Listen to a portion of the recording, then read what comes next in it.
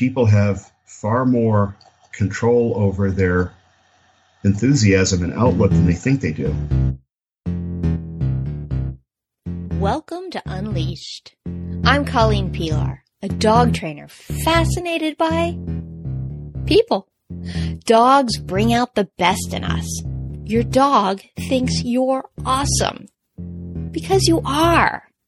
Kind, thoughtful, generous, playful. In each episode of Unleashed, I'll choose one behavior trait that dogs and people share and interview a fascinating person to talk about how that trait appears in dogs and in people. Then we'll explore ways that you can more fully embody the trait so that you can show up at work and at home as the amazing person your dog knows you to be. Are you ready to be unleashed? Hi, welcome to Unleashed. Today my guest is Mike Schmidtman, a peer group facilitator and business coach, and also a dog lover. I've invited Mike to talk to me today about enthusiasm because I think that's such an amazing trait that Mike embodies and that I think most of us could have a little bit more of in our lives. So Mike, thanks for joining me on Unleashed today. Well, thank you, Colleen. So starting, of course, with dog lover, tell me about your dogs and how they show enthusiasm. Well, that's for sure. And Colleen, that's what we both share for sure, is a love of animals. So we live out here in the country, and I originally gave my wife, I said, let's always have two dogs. We'll have a younger one and we'll have an older one. And as the older one moves on, we'll get another younger one. And so, of course, we immediately broke that rule. We always have a minimum of three. So I have three dogs now. Matter of fact, four if you count. I have a daughter who has a dog as well. So that's actually four in the household. So what do we have? We have a rescue dog who is Danny. We call the Diggity Dog. And he's the most joyful, enthusiastic animal on the planet, in my opinion. He's always wagging his tail. And it's funny, when we first got him, we call him that Diggity Dog because we turned the TV on when we first came, and it was that Disney song, that dog, that Diggity Dog. And it came on right when he was there, and that was him. So we call him that Diggity Dog. So that's Danny, and he's a rescue dog. We think he's part Bernese Mountain Dog, and he's probably got 3 or 4 other flavors as well. So he's big. He's a big Diggity Dog. He is. And then we have Ollie, who was a designer dog. This is one that my wife spent hours and hours and hours of research on the internet to find the perfect foo-foo dog for our kids. And that's Ollie. And he's a half Shih Tzu, half Bichon. So they call that a Shishon. And he's a cuddly little furry little thing. Weighs maybe 10 or 11 pounds. And he's the cutest thing. Of course, my girls love him. And he's quite something as well. So that's Ollie. And then my wife has a service dog. She has some autoimmune issues and needs some help. And so we have a Shiloh Shepherd. A Shiloh Shepherd is similar to a German Shepherd, but their hips are a little higher. Mm-hmm. They're a little sturdier, and they're bred to be service dogs for handicapped people. And my wife can still get around, but we're training the dog. If she ever has trouble and getting up and moving, we'll have that service dog already and trained. And of course, she loves that dog. Of course. We put it through training for service dogs so it can do the service dog things. And we have the little red vest that Razzie wears when it goes out. But that's our collection of animals at this point. You never know, though, when one of my kids will come home with a stray somewhere. So 3-ish. How's that for dogs? 3-ish. 3 sounds great. So what is Danny enthusiastic about? Danny's enthusiastic about life. And it's funny, when we got him, we went to, there's a place out in Airlie, and there's I think it's a wealthy woman who owns it, and who just, she adopts every stray dog within 100 miles, I think, because you go into this place and Aldi, out near Middleburg, Virginia. Mm-hmm. And she must have 100 or 200 dogs. And we went out there to get a different type of dog, but we just liked Danny so much. And, the people who were there know all the dogs. And they said, well, here's a dog you weren't thinking of, but why don't you do this? Now, we also found out, Colleen, that every dog in this shelter is 4 years old. Now, all of them, huh? They're all 4 because they know. Well, first of all, they don't really know. I mean, right. A lot of these dogs don't have papers, so they just don't know. But they know if they say, well, they're 8 or 9, nobody wants to adopt them because they're too old. And they can see that they're not 1 or 2, so they'll say 4. So we don't really know how old Danny is. We were told 4, but I'm a little suspicious of that. But they were right. As soon as we walked in and saw Danny, his tail was wagging. He was happy to see us. He's been happy ever since. That tail never stops wagging. That's wonderful. And it's funny, even it doesn't matter. It's raining outside. It doesn't matter if any number of things are going on. Even other dogs don't bother him. And as you know, sometimes with dogs with alpha kind of tendencies, you never know how they're going to interact with each other. But Danny gets along with everybody and every dog. So that's great. So he's always wagging his tail. He's always happy. And of course, what's that mean to us, Colleen? When a dog like that is happy to see you, it immediately perks you up. I know. Makes it's the best. It is. So when I get home, if I'm having a bad day, I immediately go to Danny. And sometimes I'll even sing that little diggity dog song. that dog, that diggity dog. And he'll wag his tail and life is good. Yes. And so let's talk about that. So that feeling of when someone is enthusiastic to see us has an effect on us. We feel that welcome, that joy. And dogs excel at that. Dogs are fantastic at being delighted that we're here. So when we're talking about it in your work role and when you're working with people, how do you see enthusiasm coming out in interactions or times when enthusiasm isn't there, but life would be better if it were? What do you think about that? Well, that's a great question. Let me share with you something. Colleen, you and I both are members of the National Speakers Association. And when I was first joining the organization as a candidate, so I wasn't qualified to be a member yet, and so I was eager to learn and understand the business. I was very fortunate to have a mentor who came in. His name was Wolf Rinke, and he said, Mike, don't ever forget, you're always on stage. And so if you're speaking to a group, if you're up there, you're always on stage. And of course, I nodded my head like a bobblehead thinking, well, yeah, okay, sure, I got that. I know that, sure. But I didn't know it. And what do I mean by that? I've had my wife will come sometimes to when I speak, and she'll say, Mike, you've got to be more enthusiastic when you get up. And she says, your body language, when you first come up, you're kind of slumping. You're not walking quickly. She says, hold your head up, throw your shoulders back, stride confidently, and that's how you open up. And again, Wolf was right. You're always on stage. Even when you're walking up, even when you're leaving, you're always on stage. Matter of fact, there was one time I was in front of a group, and this was maybe in Dallas, and maybe there's 100 people in the group. And like yourself, Colleen, I'm a perfectionist. So I was in there, and I had some audio-visual troubles. And so I go up on stage, and I'm supposed to show a video, and the video doesn't work. It's kind of melts down in front of my eyes, and I have to go to plan B. And of course, as a speaker, I kind of went on my way and ignored it. But being the perfectionist, as soon as I was off stage and out of range of all the people, I uttered a few choice curse words and said that was awful, or some euphemism about that. And the meeting planner happened to be right there. And I almost lost that entire, I had a series of speeches I was giving across the country, and I almost lost the whole thing. Oh, wow. Because I was being honest and upfront and authentic, but I'm always on stage. And even though I was back there, I was on stage. And I shouldn't have said, because what do you do when you say that was awful? You've just telegraphed to the world, you are awful. Well, who wants to hire an awful person? So you're always on stage. So to your point about enthusiasm, sometimes we think that little window, you could be mad at yourself, then you smile brightly and everybody's happy. Then as soon as you're off the stage, you're grumpy and solemn again. No, No. You have to always you're always on stage.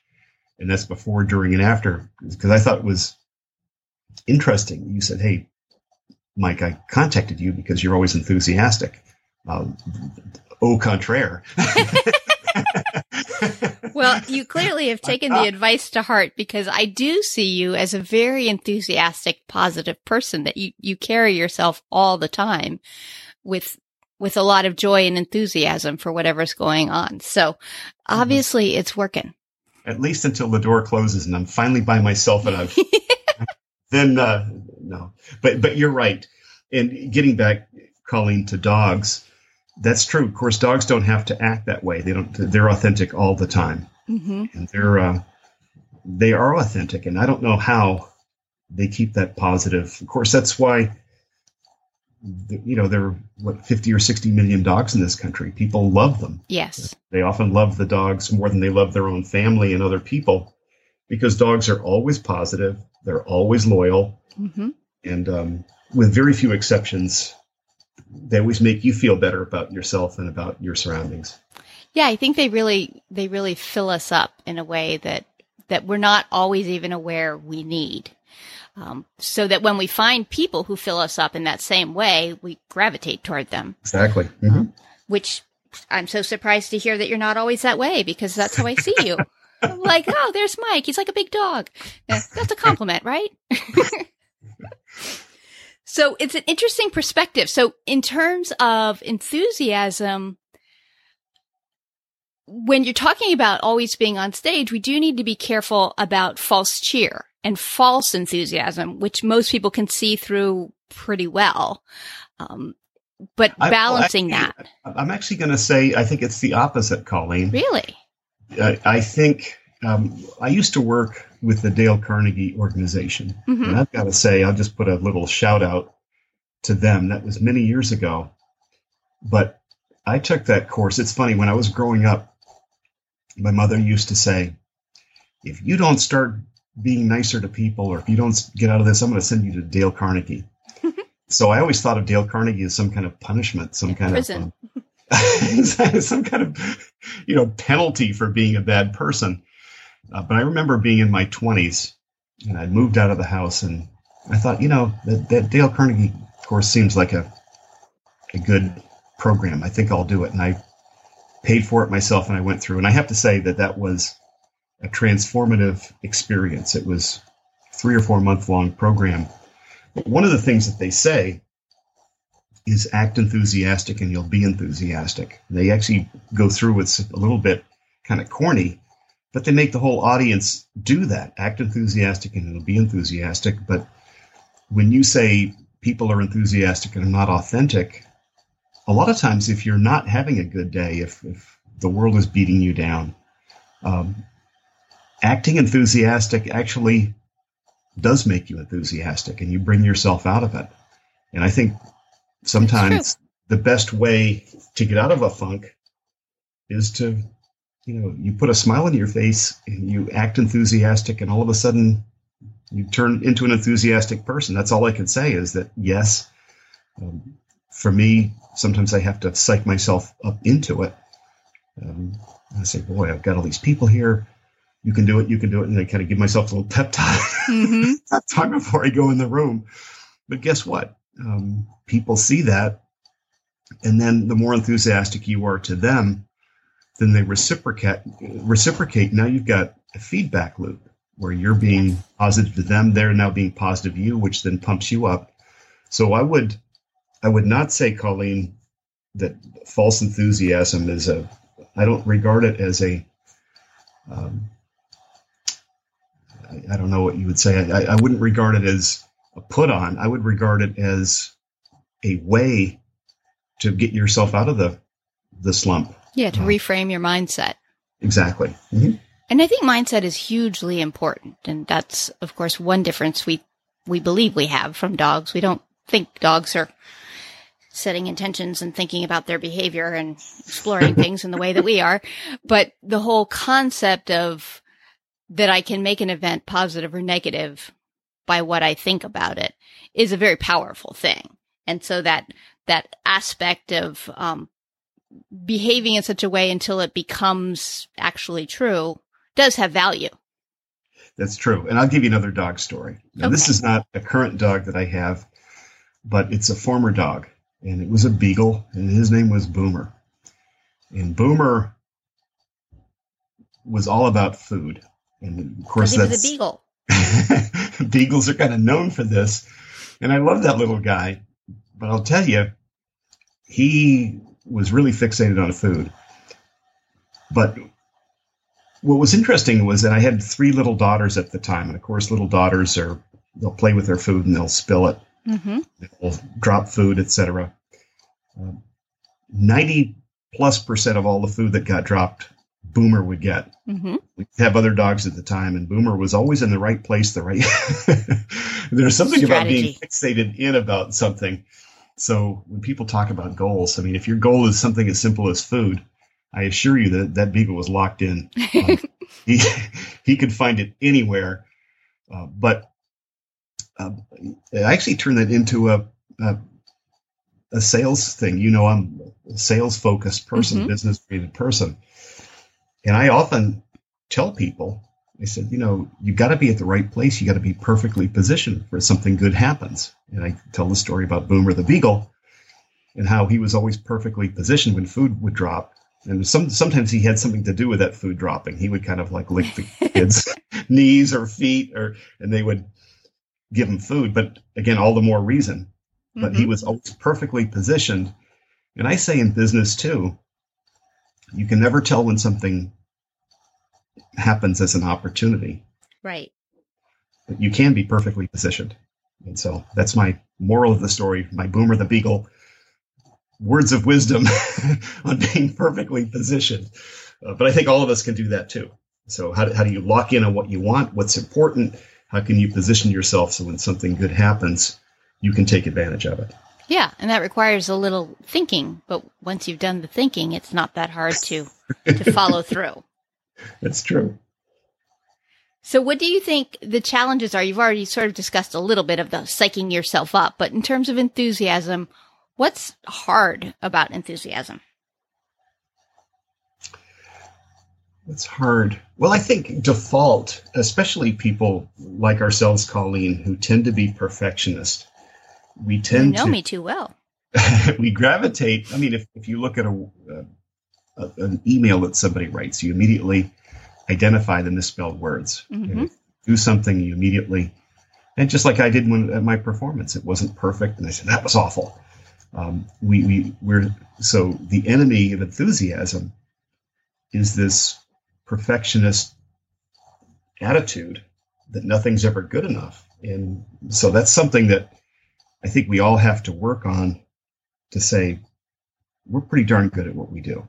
And we may not be perfect, but let's look at the positives. And so oftentimes I think it's just looking at the positives and appreciating if they're there. And I could say that also as the father of 3 teenage daughters, they go through periods in their life when they are extremely focused on things that are bad. People are mean. These teachers are bad. The test is unfair. The school is unfair, et cetera, et cetera. And they give me a long list of things that aren't right. And, you know, Dad, of course, tries to cheer them up and to point out the other sides and how we're living in a beautiful place and we've got freedom. We just think of all the things we have. But Colleen, I think we have to admit, all of these are present at all times. So the negative things are there, the positive things are there. And if all we do is focus on the negatives, we'll never be happy. Yeah. Never, ever. And so it's not just a skill. I would think it's a discipline to say, okay, let's focus on the positive. What's going well? What should I be happy about? And if it isn't perfect, we're still pretty good at what we're doing. We should be happy with this. Mm-hmm. I was reading, I think, in the Washington Post, and a writer, they said, what's the most unusual interview you ever did? And the writer said, well, I was trying to interview this really, really wealthy person. Let's say this person was worth $300 million, so massive amount of money. And they said, so I finally got this interview and I was all excited and I go in. And what did that person who was worth 300 million talk about? He talked about how unfair it was that he wasn't worth 500 million like this other guy. He was so much smarter than him. He was so much better. He was a better worker. He was et cetera, et cetera. And he was so resentful about not being 500 million. He was only 300 million. So most of us would give our eye teeth to have that kind of money. Right. Yet that person woke up every morning resentful. They woke up every morning bitter, felt the world was unfair. So it just shows you it's a road to frustration if we constantly compare ourselves to something unattainable. And so far better for us to be thankful for what we have and the good fortune that we've had in our lives, our health. We're living in a great country. We earn lots of money. We have beautiful people in our family. We have great friends and colleagues. So, yeah, I agree. I started a gratitude practice a number of years ago, and every day I have to come up with 3 gratitudes that are different than previous ones. Well, that's a great exercise. It is a great exercise because it makes me aware of little tiny moments in my day. You know, like I've been grateful some days for warm Costco socks on a winter day. That's a ridiculous thing. And yet, oh, wow. Am I happy my toes aren't cold? Yes, indeed. And so I like that. Having that concept, I think, plays into the enthusiasm piece. Because like you said, all the good stuff and all the bad stuff is there regardless. But what we're focusing on. Now, did you come up with that yourself, or is that a practice that somebody? No, I'm sure I picked that up somewhere in something. But I put criteria on it for myself that it has to be 3 different things every day, and that they are better at little, honestly. And I do it sometimes in sessions when I'm doing sessions, and I'll have people come up with something great that happened in the last 24 hours. And then I say like, and the smaller it is, the better, because sometimes you don't notice that you have your favorite kind of pen and the ink flows so smoothly, but you totally care. You know, when you have the good pen versus the bad pen, you're like, oh, I have the good pen. That's nice. But to go, wow, I have the good pen today. Yeah, that's good. Little things add up to form our whole lives. And we're so busy focusing, at least I am often, on what's next on my to-do list and what do I have to do and all of the jobs and jobs and jobs, that stopping and thinking, well, what's one little thing from today that's pretty amazing? I like that. As a matter of fact, I've just wrote that down. So the 3 gratitudes and the littler the better. That's very insightful, I think. So yeah, I kind of like it because it's easy to fall into the big, well, I'm grateful that I'm healthy and I'm grateful that I have a nice family. And then you're not actually feeling it. So if you want to be grateful about being healthy, great. What's one little thing about that you're grateful for today? I'm going to add that, this spring, I adopted a new practice, and I learned it from a guy named Marshall Goldsmith, who's a very well-known executive coach. He coaches very successful people. And he was talking about how do you change habits? How do you change, as we get older, of course, we get set in our ways, and it becomes harder and harder to adapt new practice. And he does what he calls the daily cue. Mm-hmm. So he asks himself a question, a series of questions every day. And I thought, that sounds like a pretty good idea. And I don't like to feel that I'm getting old, which I am, of course. And it's actually a free app. So it's on my iPhone. I just download the daily cues, and you can set up the questions you want. But I think I'm going to add the 3 gratitudes to it because I like that idea, Colleen. Mm-hmm. And what you do is every night it pings you and it says, don't forget to do your daily cues. Yep. And my questions are along the line. Matter of fact, well, if you want, I'll actually read them to you. Sure, that'd be great. My daily cues. So this is a free app. I like that part of it. Is the app called the Daily Cue? Yep, the Daily Cue. It's a free app. So my questions are, on a scale of 1 to 10, was I engaged? Did I build positive relationships? For me, did I declutter?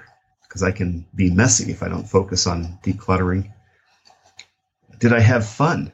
Mm-hmm. And guess what? As an aside, Marshall Goldsmith said when he coaches, and he coaches dozens of Fortune 500 CEOs, and he asked them, did you have fun today? And he said, not only do most people are they stumped by that question? They said, I'd never even considered, am I happy?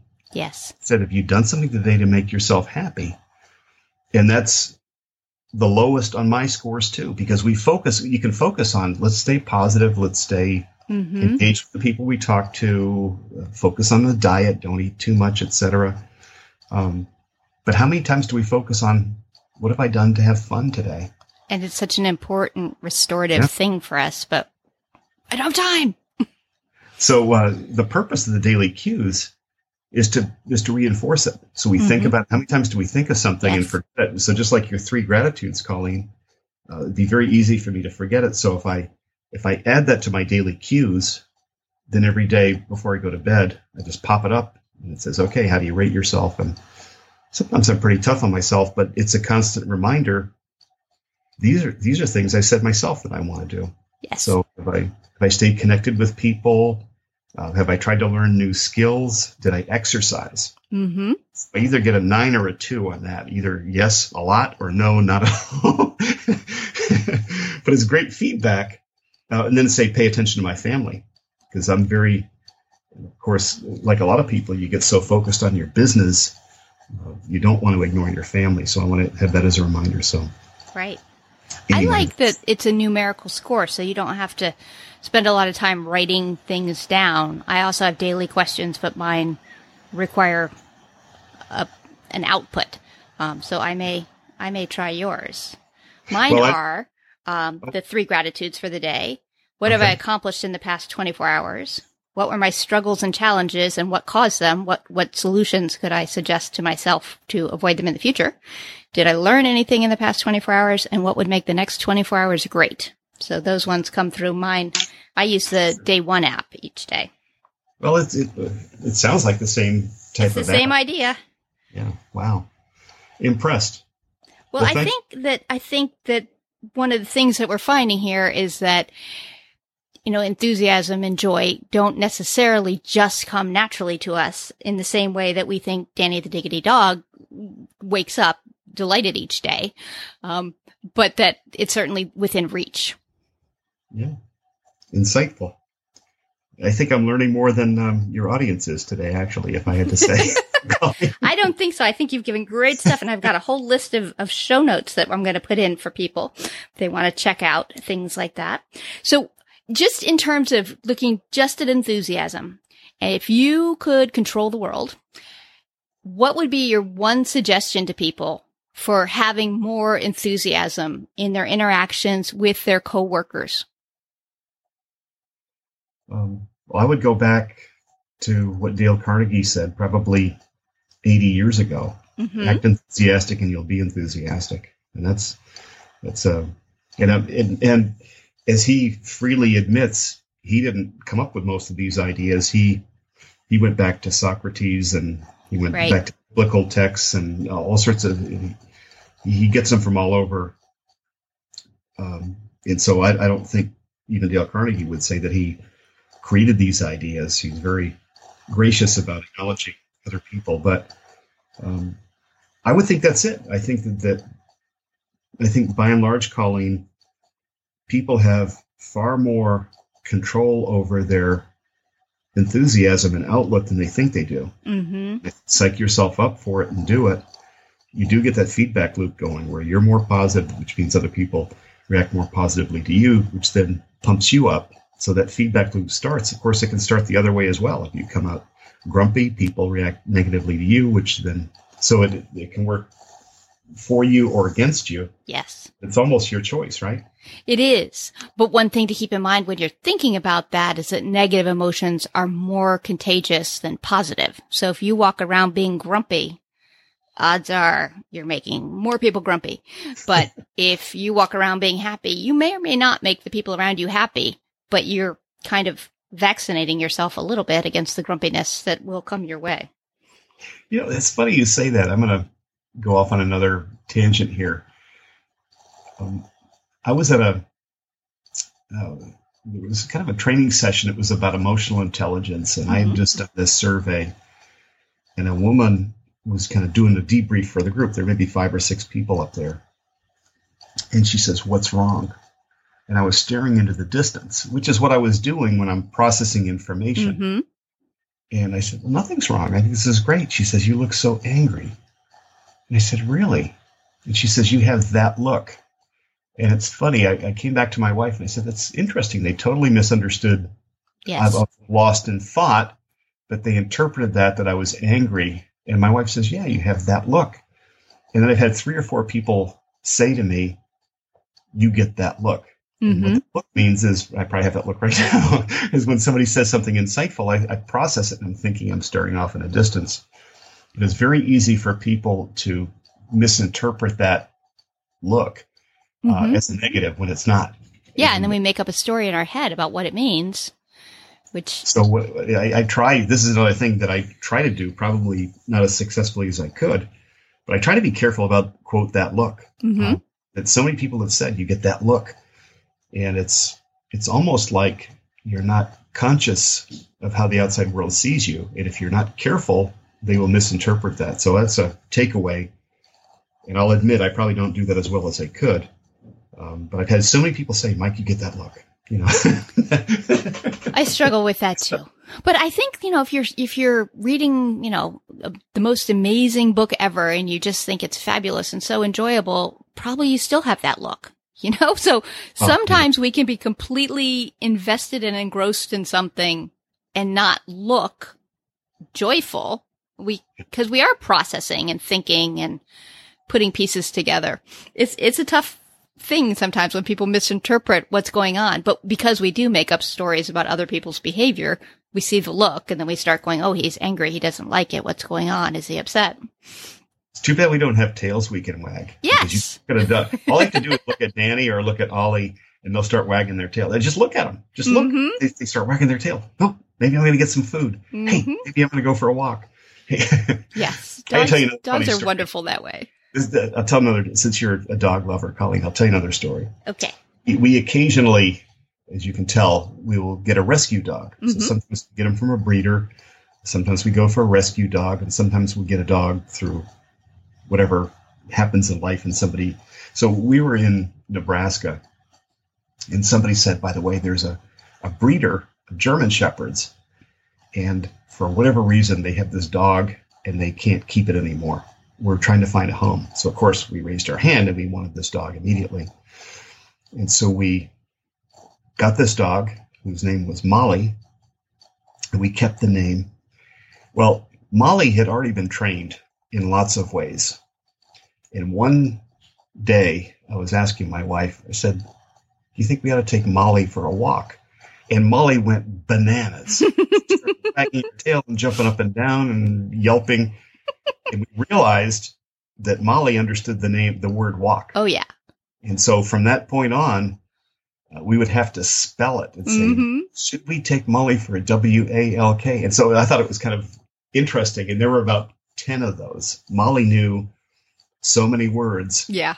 Molly would listen into our conversations, waiting for that right word. Treat, walk, fetch, play. She was primed for it. Say the word. Say the word. And she was a great Frisbee dog, too. So I'll tell you one more, since I know you're a dog lover, so you don't mind. I love the dog story. Molly was my favorite Frisbee dog of all time. But in a way that you would be very surprised to hear. So here's how the game would start.